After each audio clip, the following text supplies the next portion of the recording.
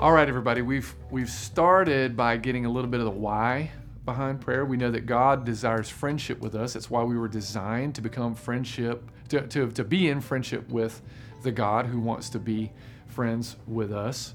That's the lifelong kind of journey that we get to be on when we begin to follow Jesus, when we look in the pages of the Bible.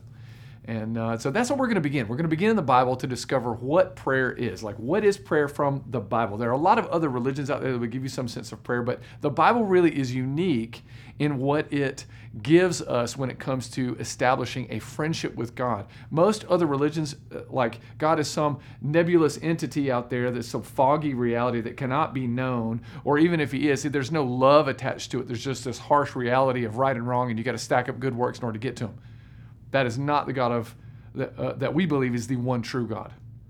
But Jesus Christ, the gospel of Jesus Christ is that God himself knew that we could not earn our way to him, but that he sent his only son because of his great love for us and to justify his own name. He sent him to the cross to die in our place, to pay for all of our sin, and so to kick open the door for us to be able to walk through with access into this friendship with him. You think about the empty tomb, that stone that's in the front of the empty tomb. That got kicked open. Jesus comes out with the power of an indestructible life so that you and I could live forever in friendship with God.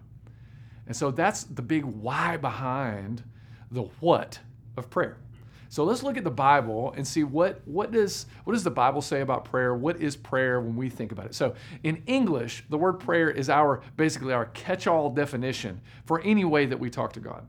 But the Bible, there are a bunch of different words for prayer, all that have deep meaning, and they're all important. You see them in like giving thanks or asking for things. You see them in prayer, supplication, like all of these different words that they mean different things. And they all come to their root in simple conversation with God. I want to center in on the word prayer that gets used the most in the New Testament. It's a Greek word that I hope I don't butcher this pronunciation, but it is proseuchomai. Proseuchomai. And that word is made up of basically two parts, pros and euchomai. Euchomai is used elsewhere in the scriptures to denote like wishing or hoping for something. It's also used, in a couple of places for prayer, but it doesn't carry the power that proseuchomai does. And it's because this pros, preposition, this thing on the front of that word basically means toward, or it has this connotation of toward with the intention of initiation and response, this exchange. So there's the idea that proseuchomai, or prayer in the New Testament, the way that Jesus used it, the way that Paul used it, proseuchomai, is an exchange with God. It is I bring my wishes, my ideas, my hopes, my desires to God, and he exchanges them, takes mine and exchanges them, and gives me his along with faith.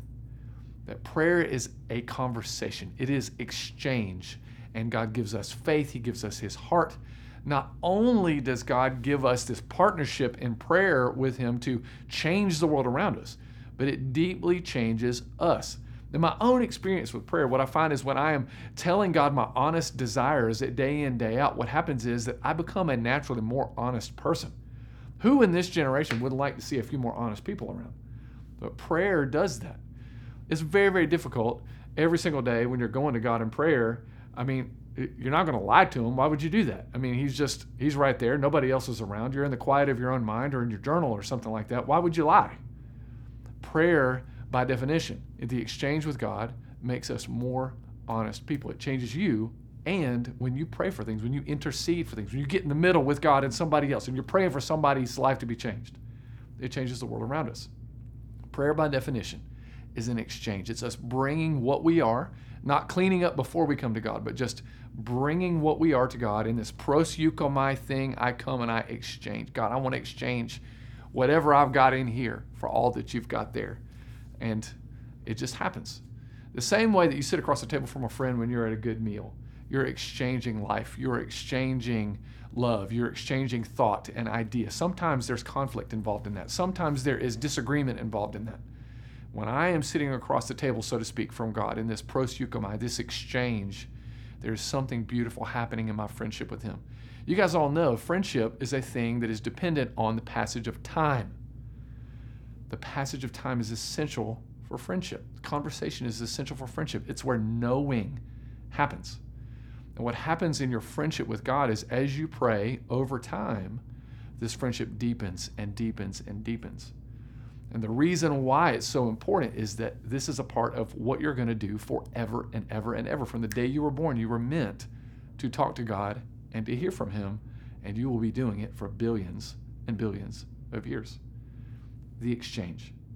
So let's lean into this exchange to understand I can bring anything to God at any time.